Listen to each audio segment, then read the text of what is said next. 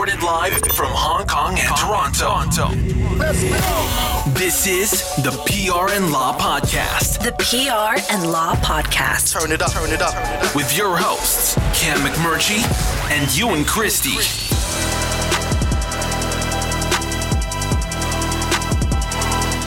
Welcome to episode 54 of the PR and Law Podcast. I'm your host, Cam McMurchie, along with Ewan Christie. Hello, Cameron. Ewan's an employment lawyer and partner at Duntroon LLP in Toronto, Canada, and online at duntroon.law. I'm a PR guy based in Hong Kong and publisher of the Digital Bits PR and communications newsletter at digitalbitspr.com. If you enjoy the podcast, please tell a friend, and you can follow us on LinkedIn, Twitter, Instagram, Facebook, YouTube, SoundCloud, everywhere, basically. And our newsletter, too, at prlawpodcast.club. Make sure to sign up for that. Ewan, we got lots to talk about today, but what's happening? How are things going back there? Is COVID still causing problems? And what else is happening in Toronto? Yeah. The short answer is yeah, Cam. Yeah, we're about, I've kind of become obsessed with the COVID tracker. There's a government. Yeah, it's one of these sort of government websites where it has the vaccination tracker, and I'm refreshing it like 2 or 3 times a day to see where we're at. So we've got 33.405%, Cam, of the Canadian population has received at least one dose.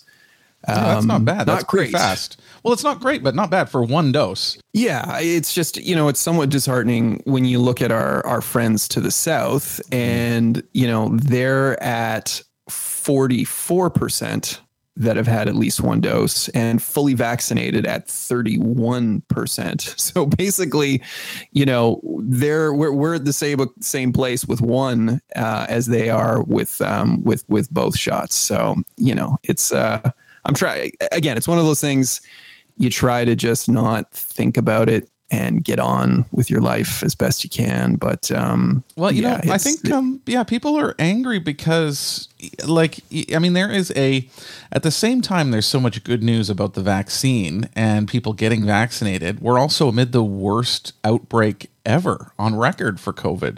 India is just reeling at this point. It's basically a humanitarian disaster there.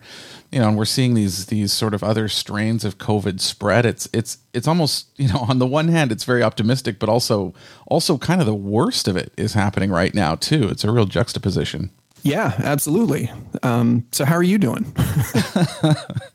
Well, not bad here. I'm going in for my second shot a week from today. So, we will record next week's show just prior to me going in to get that. So I can't wait to finish that off. But you know what? You know what's coming up this week, Ewan? It's a pastime in Hong Kong. If people have never been here, they won't know about it. But we do these so-called junk trips, a junk being a kind of a classic Chinese kind of boat, which don't really exist anymore, but we still call them junk trips. And it's time to head out and go swimming in the South China Sea, have some drinks, have some food on a boat all day long, get some sunshine, do some wakeboarding. It's that season here. And the first trip of the season is next Friday, so I can't wait. Oh, that sounds awesome. I want to do that, but I can't get on a plane, man. I just can't get on a plane. I think we're getting much closer to the day that you can do exactly that. Continue the debate with us on social media. Join us on LinkedIn, Facebook, Twitter, and Instagram at PR Law Podcast. All one word, PRLAW Podcast. Send us your questions now by email to askus@prlawpodcast.com. That's all one word, askus@prlawpodcast.com. Or on social media with the hashtag PRLawPod. That's hashtag PRLAWPOD. We've got tons of stuff to talk about this week. I think, Basecamp was a big story in both, I guess, for employment law and for PR last week, because there was a bit of an issue with that company. We're going to talk about that shortly. But before we do, there's another issue that's come up, Ewan, that you're going to talk about that I think really applies to probably everybody listening to this podcast. Yes, Cam. Yes. The Zoom call. Yep. The camera. Yeah. Do you turn it on or do you turn it off? What's your take? So I usually leave it off because to me, if you're going to turn on the Zoom camera, it does mean you have to kind of get up. It means I got to shower and shave and put on a decent shirt and look presentable. Whereas if it's off, I can kind of roll out of bed and just do a work call. And so, yeah, it's for my own vanity probably, but I don't really feel like it's necessary, at least on the calls that I do. It's mostly just issues based and catching up and comparing notes and seeing where we are on some certain projects or something. So I don't like turning the camera on. I feel like it's kind of unnecessary and adds a layer of either complexity or vanity or whatever to the process that just doesn't need to be there. So mark me down as camera off guy. Yeah, I'm with you. I'm absolutely firmly 100% in the camera off camp as well, for all of the reasons that you mentioned. But, this is a really divisive issue, and it's a really sensitive issue for employers as well, because what do you do? If you're trying to have a call with a number of your staff, and, particularly if it's sort of a call early in the week and you're trying to rally the troops, so to speak, in terms of getting them motivated over the course of the week, that can be a really difficult thing to do as an employer when you're just staring into the abyss, right? Mm-hmm. I think we've all sort of been there on our calls where, I know we've talked off air, Cam, about some presentations you've done. I know I've certainly done a few where I just see these empty boxes and nobody's giving me anything back. I don't even know if they can hear me. If there were audio issues, I probably wouldn't know because nobody's letting me know. I can't gauge reaction. Mm-hmm. I have no idea if I'm floundering, if I should stop talking, if I should keep going. All of these things go out the window. And it's a really, really frustrating experience. And it's a really difficult one for employers. And a lot of them are kind of left scratching their heads saying, well, what do we do? What can we do? What are our options? Right? Yeah. And I mean, to that point, I did attend a class a couple of weeks ago at Hong Kong University via Zoom, and the instructor said right at the very beginning, can people please turn their cameras on? Because, this is an adult class. I'd like to see you guys, and it's better for interaction. And can you please turn it on? And I had my camera off at the time, and I thought, oh, this is such a pain. But now he's asking for it. And so now I feel like there's pressure to go do it. And I did. I came into the home office and I turned on the camera and I got everything set up, and I was doing that. And then I realized there was only 7 of us who had done that out of about 30. And I thought, despite his calls to do this, most people completely ignored him. And I thought about it at that time. I thought, can he make you do this? Maybe not as an instructor, but like, can your boss make you do this? Can your company make you turn this camera on? And it's a good question. Yeah. I mean, again, this is like so many things we've talked about. These are the sorts of issues that employers are dealing with on the fly, and employees as well, right? Who, we don't really have an established culture around this sort of thing. But what's kind of interesting about it is we're trying to sort of extrapolate and incorporate typical cultural notions of conversation and discourse, ideas like, eye contact. It's important to look people in the eye when you're communicating with them, which again is a very culturally specific notion right from the outset, right? And, from that, almost as an extension of that, goes this idea that, well, then we should keep the cameras on because that's something equivalent to the idea of the eye contact. It's almost an extension of it. And perhaps that's some way of maintaining some level of humanity in these sort of bizarre circumstances we find ourselves in. But really, I think the point here, Cam, it's communication. It's all about communication. And again, the fact that a lot of employers are learning this on the fly makes it tricky. But, if you really want to ensure that your employees are keeping their cameras on, you need to communicate that. And you need to communicate it in a sort of inoffensive way where you're not singling out individual employees. So, some things you can do there, incorporate it as a point of workplace policy and procedural manuals, and then advise the employees by email regarding those changes, right? I think that's really, really important and a good starting point. Mm-hmm. And then you can sort of have a senior HR rep or a manager send employee emails kind of informing them. at that point that the expectation during Zoom calls is that the cameras remain on. And, and this is where you can sort of get into those areas of HR speak that's vetted by people like you, Cam, or, something where really the focus, and you've got to keep it positive, right? This is all about trying to facilitate effective communication during the calls, right? And team building, that sort of thing. You want to be able to converse and see your colleagues. Yeah. Yeah. And I think if it's communicated that way, look, are our employees going to like it? No, of course. They're not going to like the idea of having to keep a camera on. But I think if at least it's framed in that way, it's a good starting point. And, then from there, if things remain problematic for certain employees, then at that point you can kind of follow up with, again, a general email addressed to everybody saying, hey, just a reminder, this is a new point of policy. And, if it continues to be an issue with individual employees, then, you can kind of contact them specifically and say, are there any issues that we can help you with in terms of the camera thing? Because there needs to be some particular accommodation in this regard, right? We're not all in the same situation. We don't all have the luxury, for example, of having space in our home where we have privacy for a call. And I think these are really, really important considerations to keep in mind when you're trying to incorporate some sort of broad catch-all policy.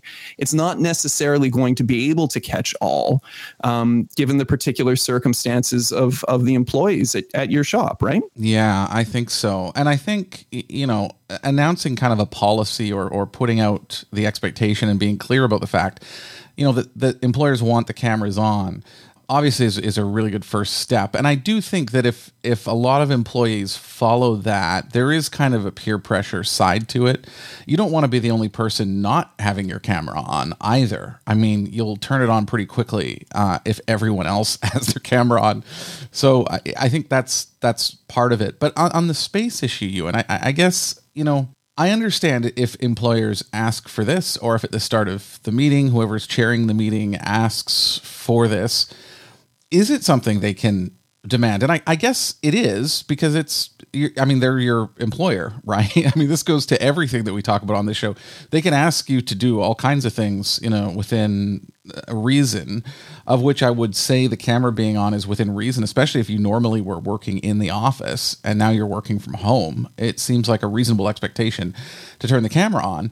But is this the kind of thing that really can be enforced, or does the employee have some grounds here to say, like, look, I don't have much space, or I don't have much privacy here, or I don't feel comfortable with the camera on, and I don't want to do that. Is there any dispensation kind of under the law for that kind of thing? I mean, yeah, employers have certain duties and obligations with regard to accommodation, right? And again, most of those typically go back to things that we see that are protected grounds under the Human Rights Code. So anything that might fall under a protected ground of discrimination around, race, age, disability, sexual orientation, these sorts of things. So yeah, I mean, there is an obligation on employers to accommodate those employees that require accommodation. Where this is sort of a unique situation, Cam, is some of those more peripheral issues, the gray areas, right? So let's take sort of a hypothetical, and it's a very real hypothetical. Let's say,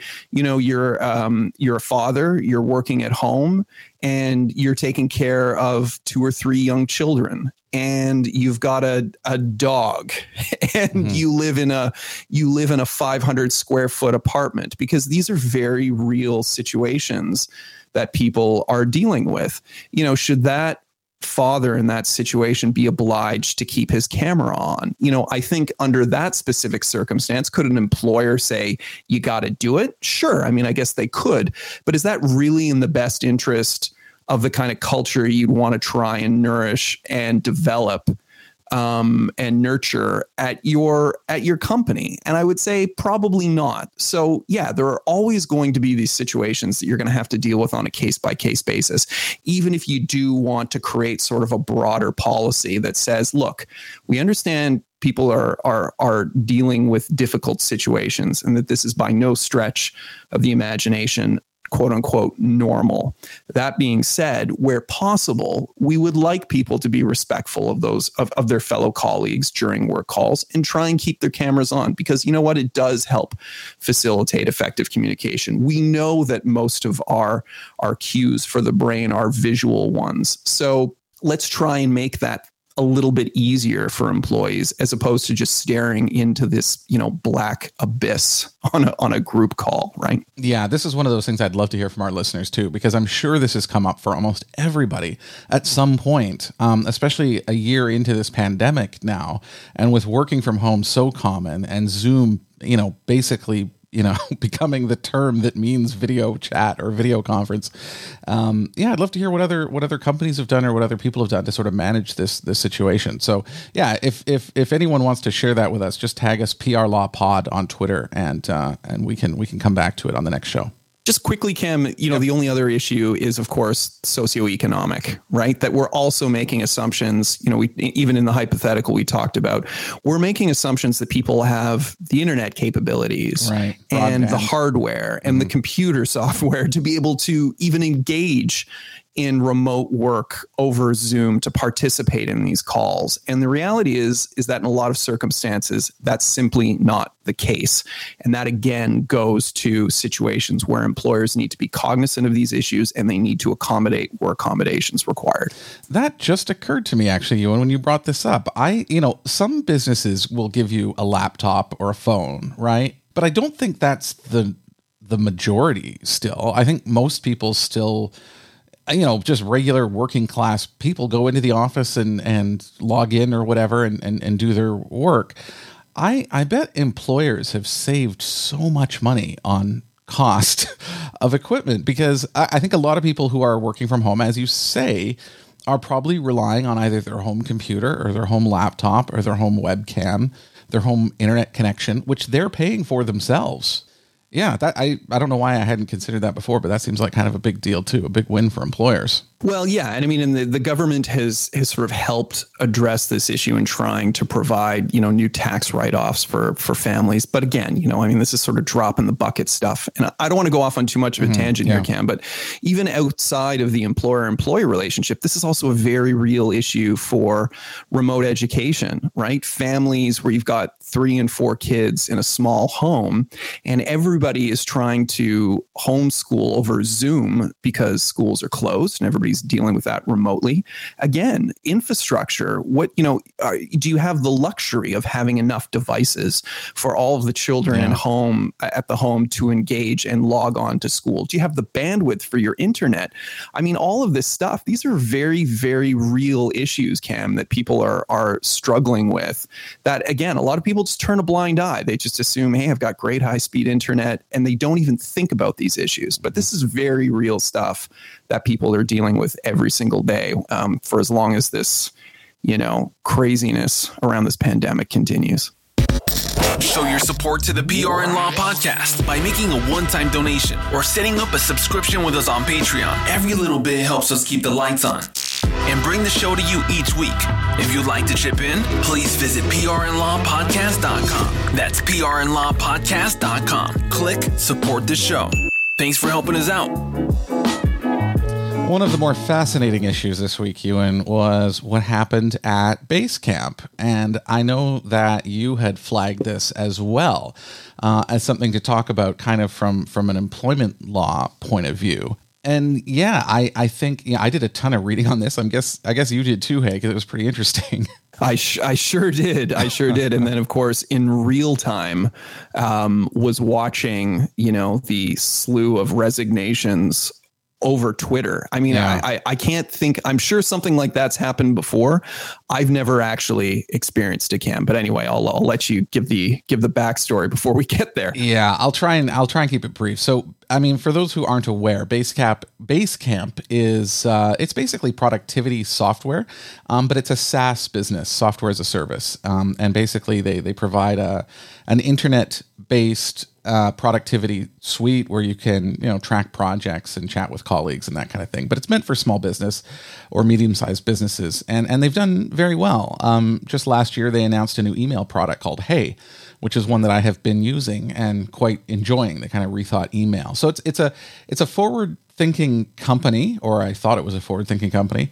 And the two founders are both quite charismatic, and they're both quite public in what they do. So David Heinemeier Hansson is one of the founders, and Jason Fried is the other.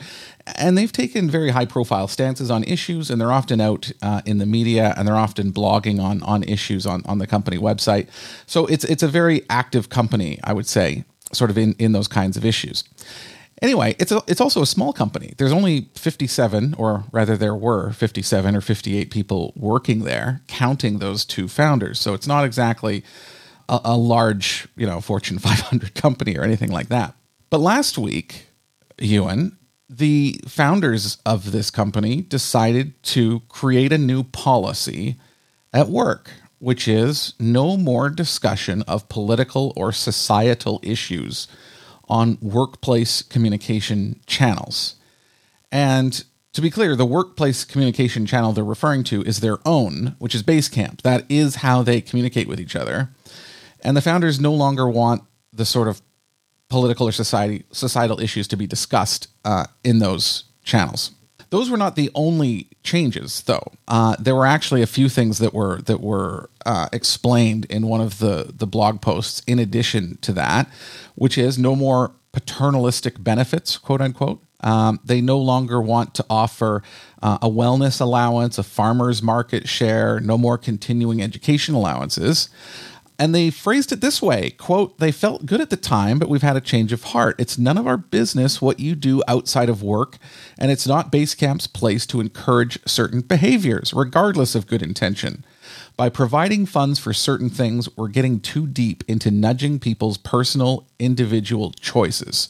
So we've ended these benefits, and they will pay each employee the full cash value of the benefits for this year, and they launched a profit-sharing plan in its place.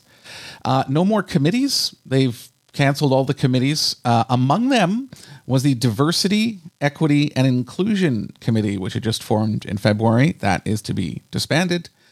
No more lingering or dwelling on past decisions. And then number 5, and this relates to HR in a big way, no more 360 reviews. I think, again, people on this podcast probably know what that is. But basically, it's when you're doing a performance review or appraisal and you're getting feedback from people below you, your peers, those above you, to get a complete look at sort of how your performance has gone. So these are, I think each of these is probably worth a discussion. But today, the main focus here really is on the issue over these political and societal discussions. Is this how you see it, Ewan? Yeah, this is just a mess from so many different angles, Cam. I really want to tip my hat to Casey Newton, who's a writer. He did a long form piece on Platformer on this. We'll put it in the show notes. I highly encourage people to check it out. It really digs into the story. He interviewed a number of the employees. Really, really fantastic piece. And I learned that, this whole sort of debacle actually goes back over a decade and sort of started with a number of customer service reps who were keeping a list of customer names that they found funny, titled Best Names Ever. And the way that Casey Newton sort of describes this, nobody would really give specific examples other than to say it was sort of Simpson-esque, where Bart calls Moe at the bar and asks to speak with Seymour Butts. That kind of stuff. And fast forward over a decade, and a number of employees who were familiar with this list, they were really, really uncomfortable about it, and they started talking about it on the the internal chat forums, and they were arguing that there should be some accountability on the company's part, and the company needs to do more to advance diversity, equity, and inclusion at the company. And that, as I understand, Cam, or at least as Casey Newton talks about, that was what prompted the comments from the two executives. And again, they're really interesting. I was very curious to get your take on just the writing style, where very clearly, particularly in Fried's post, where he comes right out and he says, this comes from This comes from me, and this comes from David. They're very, very clear. The way it's written, it doesn't read like PR communications speak at all. It's very, very direct. But I think for the purposes of our listeners, and just to give context, I think that the quote, Cam, from Freed's post is sort of interesting. I'd like to read it. It's just a few sentences. So this is the one on, the bullet point number 1, right? No more societal and political discussions in our company Basecamp account. This is what he actually said about that. Quote, today's social and political waters are especially choppy. Sensitivities are at 11, and every discussion remotely related to politics, advocacy, or society at large quickly spins away from pleasant. You shouldn't have to wonder if staying out of it means you're complicit or wading into it means you're a target. These are difficult enough waters to navigate in life, but significantly more so at work. It's become too much. It's a major distraction. It saps our energy and redirects our dialogue toward dark places. It's not healthy. It hasn't served us well. And we're done with it on our company Basecamp account where the work happens.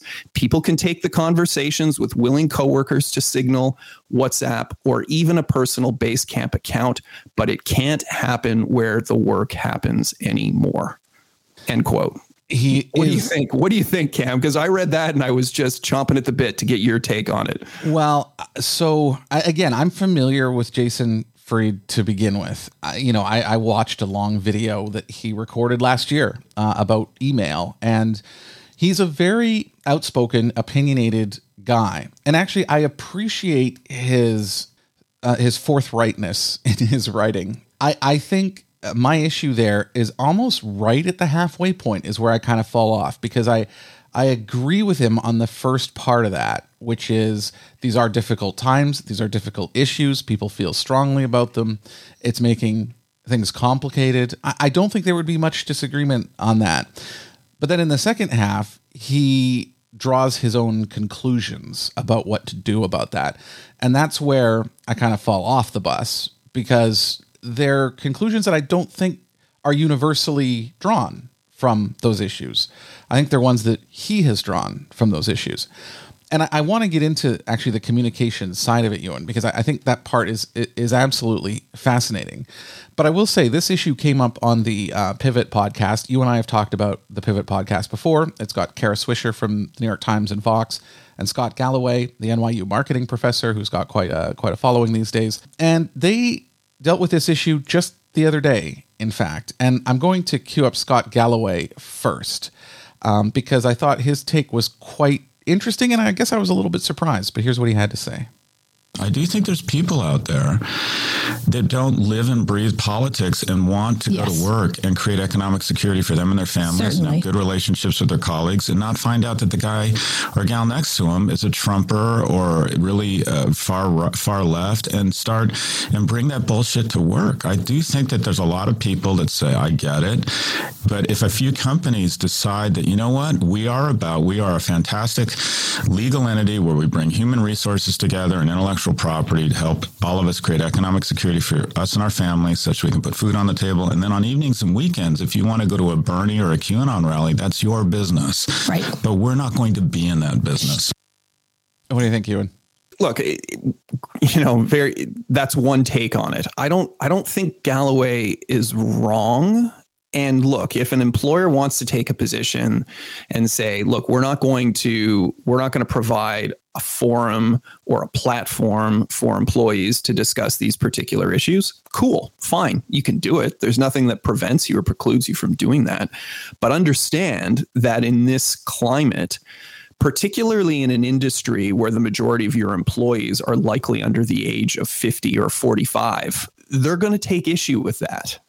And that's fine if that's the particular culture you want to nurture and develop at your company. But understand there are going to be repercussions to that. And whether you want to refer to the individuals who are going to come at you as, the woke mob or the social justice warriors or whatever sort of, negative connotations that, certain individuals may wish to apply to them, it doesn't change the fact that it's going to have very significant and severe repercussions to your business.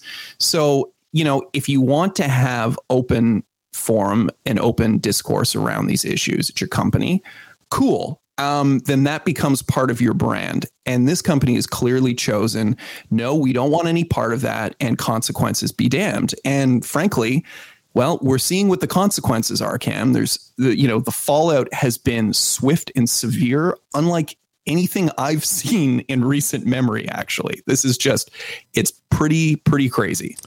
Yeah, I think that's why this issue is so fascinating to me, is actually there are a lot of different layers to this, and there's a lot of different angles and a lot of background to consider.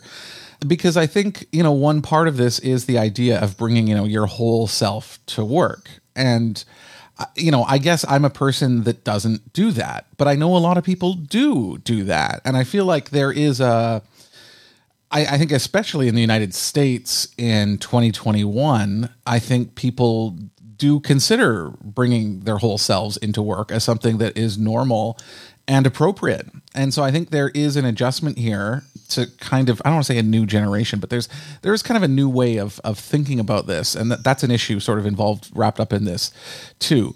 Now, Kara Swisher basically argued that what's happened here was inevitable because, staff have been encouraged to speak up on a wide range of issues for quite a while now, including at Basecamp. I mean, you mentioned that they've made a decision not to discuss these issues. They have as of last week. But prior to that, they had been one of the companies that were promoting people to talk about this the most. And so she said, that the managers and the founders of these companies kind of bear a little bit of responsibility here. Here's what she had to say. They've raised a generation of people saying, talk all you want. And when you don't, when they decided it got a little too tiresome for them, when it made them slightly uncomfortable and they were starting to discover things about hiring and salaries and stuff like that, they wanted them to shut up. Which is kind of what has happened, I think. Now, you and I want to get right to the PR issue because there's obviously some background there that we've gone through. And we always say, like, what is a PR person's job? Like, what is the comms person supposed to do? And, I think at the root, it really is to protect the brand reputation and promote the brand as well. But mainly, number one, you want to make sure that that your brand has the reputation that you think it should have. That the ownership has, that is commensurate with the objectives and the business and the priorities and all of that. But that doesn't necessarily mean that you will avoid negative press at all cost. I think this confuses people sometimes. I think maybe it's a little bit the same in law, Ewan, where you can come up to a client or, in this case, executives and say, if you do this, there's going to be backlash against your company. That, like you said, that's just the fact, right? Like they can go ahead and do this, but there's going to be fallout. And then the executives of Basecamp don't need to take that advice. I mean, they have to decide what they want to do, right?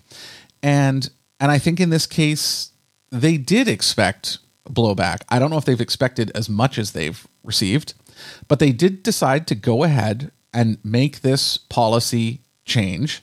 As you said, Ewan, a lot of people have resigned. At last count, I saw 20 of 57 or 58 people. About a third of the staff have resigned already. On the positive side, I do commend Jason and David for having the courage of their convictions. I think doing something like this is difficult, and I do think they had their eyes open, and I do think this is what they genuinely believe. And I think far too infrequently do founders or company leaders, lead, with the courage of their convictions. So I certainly applaud that. And there's no vindictiveness here either about the leaving colleagues. So, after this all broke, they posted another item to the website, which said this, quote, "Yesterday, we offered everyone at Basecamp an option of a severance package worth up to 6 months' salary for those who've been with the company over 3 years and 3 months' salary for those at the company less than that.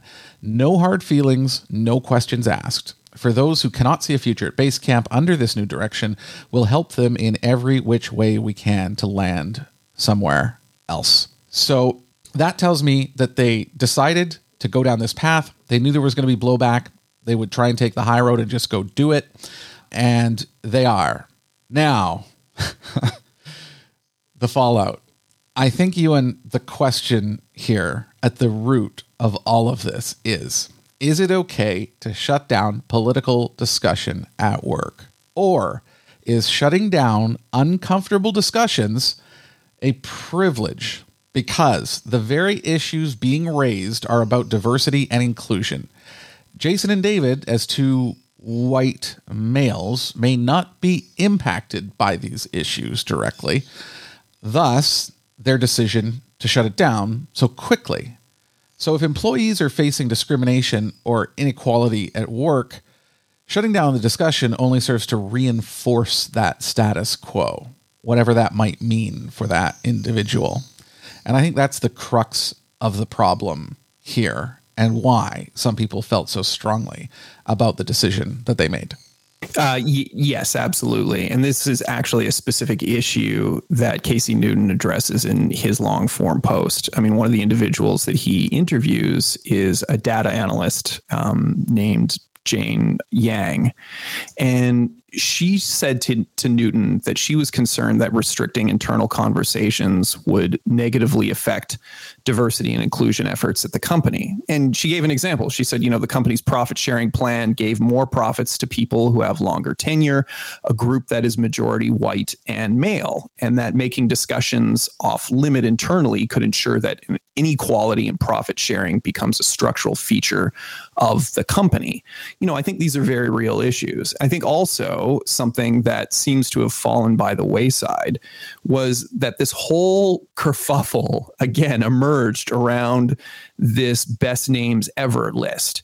And both Fried and Hennemeyer Hansen have acknowledged that they have known for years about the existence of this list and didn't do anything about it. And I think it's somewhat telling that both of their letters, because Hennemeyer Hansen also issued a statement not long after Fried's, where, again, and the tone and message is very much consistent with what Fried had to say around political discourse and discussions.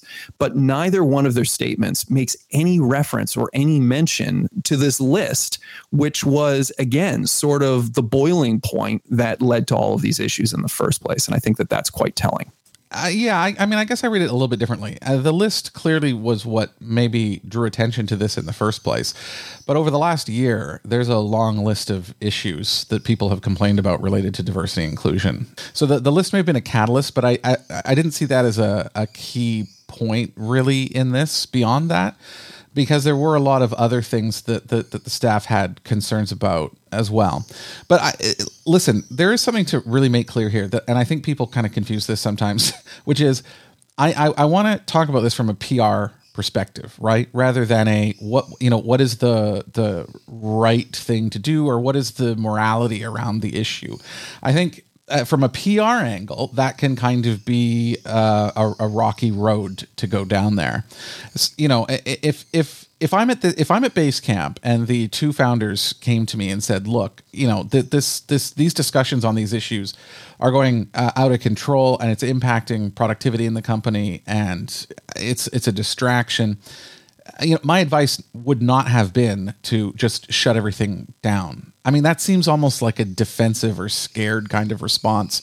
And I know they've couched it as something to refocus the company.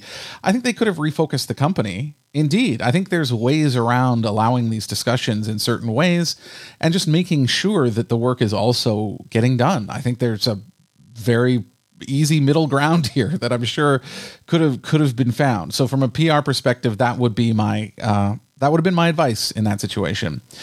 However, the fact that they went forward with it, I don't necessarily disagree with either, just because they really they have, I mean, this is what they believe, right? It's very difficult for me to say they should have done something else. Ultimately, from a PR perspective, they should have done something else. But I would also say that founders and leaders of companies should direct the company in the way that they want to, and they have that right to do so. And there is that side of it that I do kind of respect. And I think, I've talked about the exchange, the Hong Kong Stock Exchange, where I worked before you and a few times on this show, and the fact that our chief executive, and I remember sitting in meetings with him, and we would bring up issues where we would say, if you say this or if you do this, we are going to get blowback in the market. We're going to get blowback in the press.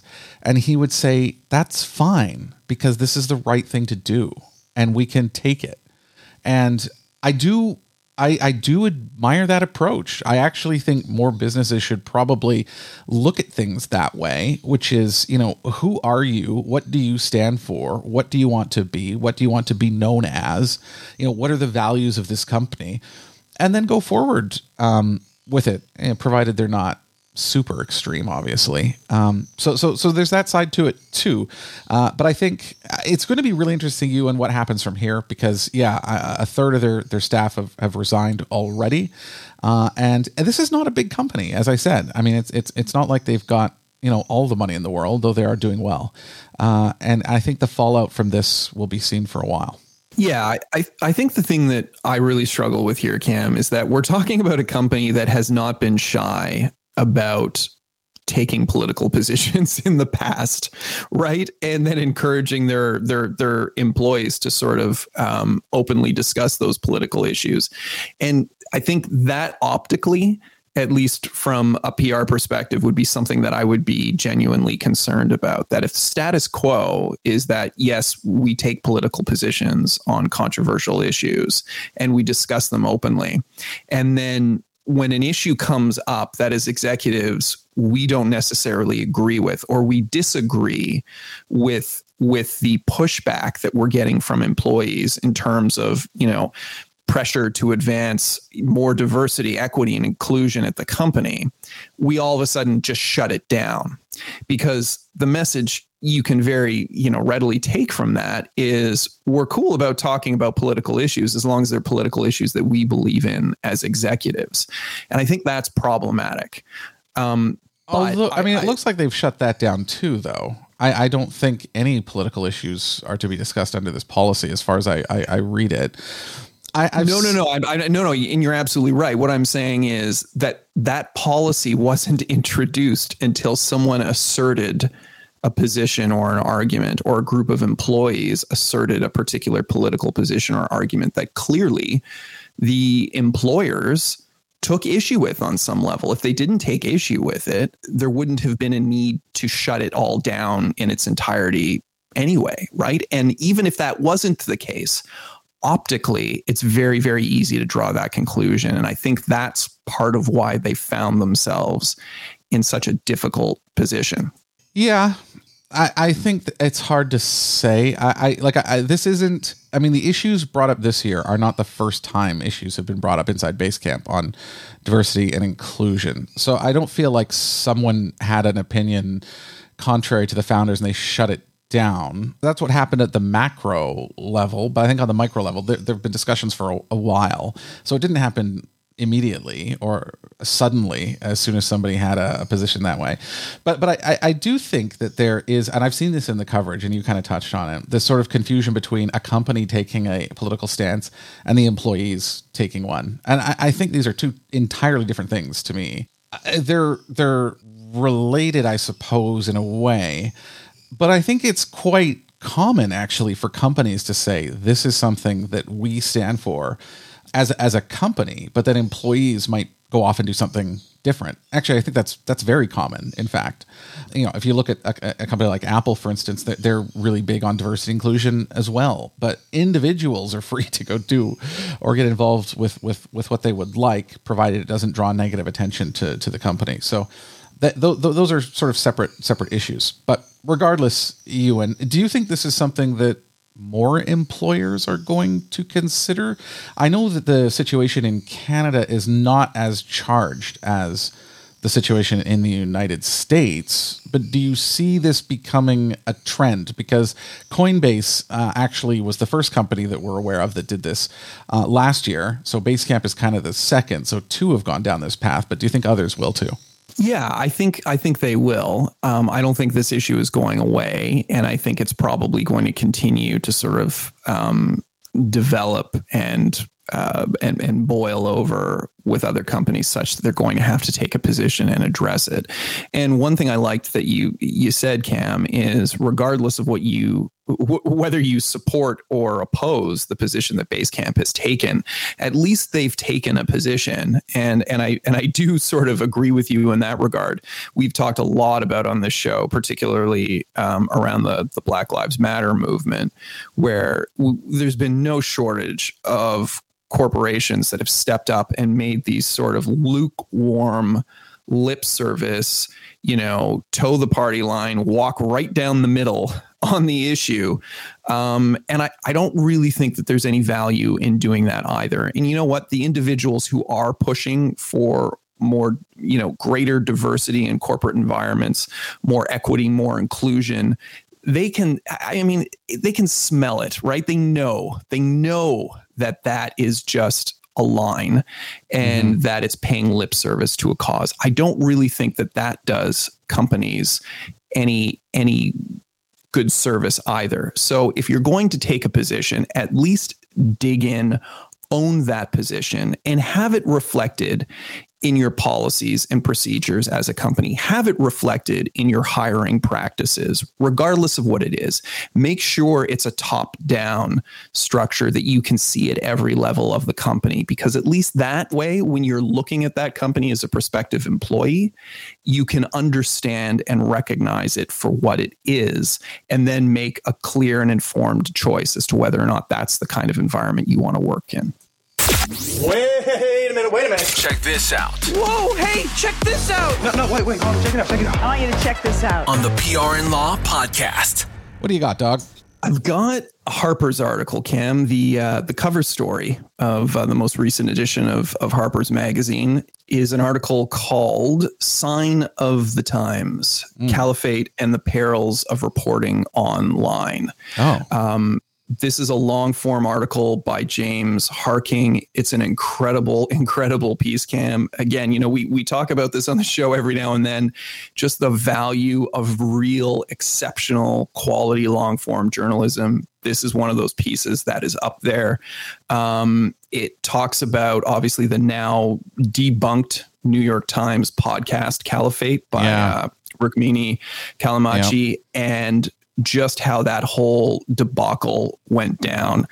And Harkin speaks with everybody that you would want to speak with in covering the story. He digs and digs and digs. And it's a real eye-opener, Cam, in what happens when you have sort of this upper echelon of rock star journalists, and how, some of the typical rules and procedures of journalism don't really apply to them, and how that is a problem, and how, Caliphate is sort of it's a real cautionary tale in what journalists need to watch out for in doing their work. Yeah, I am aware of that situation. I have been following it. I will absolutely check this out too, because everything you just said is bang on. I'm going to share one that your wife retweeted you in when I pushed it out on Twitter. And it is a story about the vaccines, and it's called the hot person vaccine. The internet has decided that Pfizer is significantly cooler than Moderna. But why? And this was in the Atlantic. It is interesting. I mean, I'm outside of the sort of cultural sphere of the U.S., being over here in Asia, so I don't see as much of this, but I did kind of pick up on this a bit. And sort of the article kind of talks about the Pfizer superiority complex. And there was one quote in here that says, quote, "One of my cousins got Moderna," and I was like, that's okay. We need a strong middle class. And I thought, this is about bang on. And is there kind of it's tongue in cheek, clearly, but at the same time, there's kind of a little thread of actual maybe elitism or coolness or class strata or class structure underneath some of this. But it's a funny article. I mean, like, one of the things is Pfizer's considered higher class because it sounds expensive. Many high-end fashion brands are named after people like Pfizer is. Fendi, Prada, Kenzo. Many are two syllables. The F and the Z sounds also kind of make something sound fast and and high end. So all of these kinds of things. It is a funny article. It's worth a read. Anything about the pandemic that's kind of funny, I think, is needed in these moments. That's great. Well, and we talked about this last week, Cam, here in Canada, the AstraZeneca drug vaccine that was just open to all the Gen Xers, largely because the boomers were saying, oh, well, but it's got a lower efficacy rate and there's blood clot issues. And as a result, they basically opened up the AstraZeneca drug to individuals 40 and over, and Gen X stepped up and they're like, bring it. We will take it, boomers. Get out of the way. We're all in. We don't care. We've been raised on Pop-Tarts and Young and the Restless and played in treacherous playgrounds and leaded gasoline and leaded paint. You name it. We'll take that sweet, sweet AstraZeneca drug any day. Yeah. That one, AstraZeneca is a legit one. This is really looking at Moderna and Pfizer, mainly because they're the mRNA drugs. But it does also say that if Moderna, like if you're a good and modern drug, you don't call yourself Moderna, which also kind of puts that. That's a great point. I hadn't thought about that. So that comes up in here too. And it basically says Johnson & Johnson is what's being used on homeless people, which is not, well, that is true, but it's also an excellent drug. But anyway, it's worth a read. I'll put a link in the show notes. You and we got to wrap up. Anything else you want to add? No, that's it. Great show. Great chat. Good discussion. Would love to hear the feedback from the listeners. Absolutely. Thanks again for joining us. Don't miss a show. You can subscribe in your podcast app of choice or to our YouTube or SoundCloud channels. And of course, the socials, Facebook, Instagram, Twitter, LinkedIn, and newsletter at prlawpodcast.club. For Ewan, this is Cam. Light it up. This has been the PR and Law Podcast with Cam McMurtry and Ewan Christie. If you enjoyed the show, please share it with a friend or leave a review. You can also join us on LinkedIn, Twitter, Instagram, and Facebook by following our account at PR Law Podcast. That's all one word, PRLAW Podcast. Thanks for your support.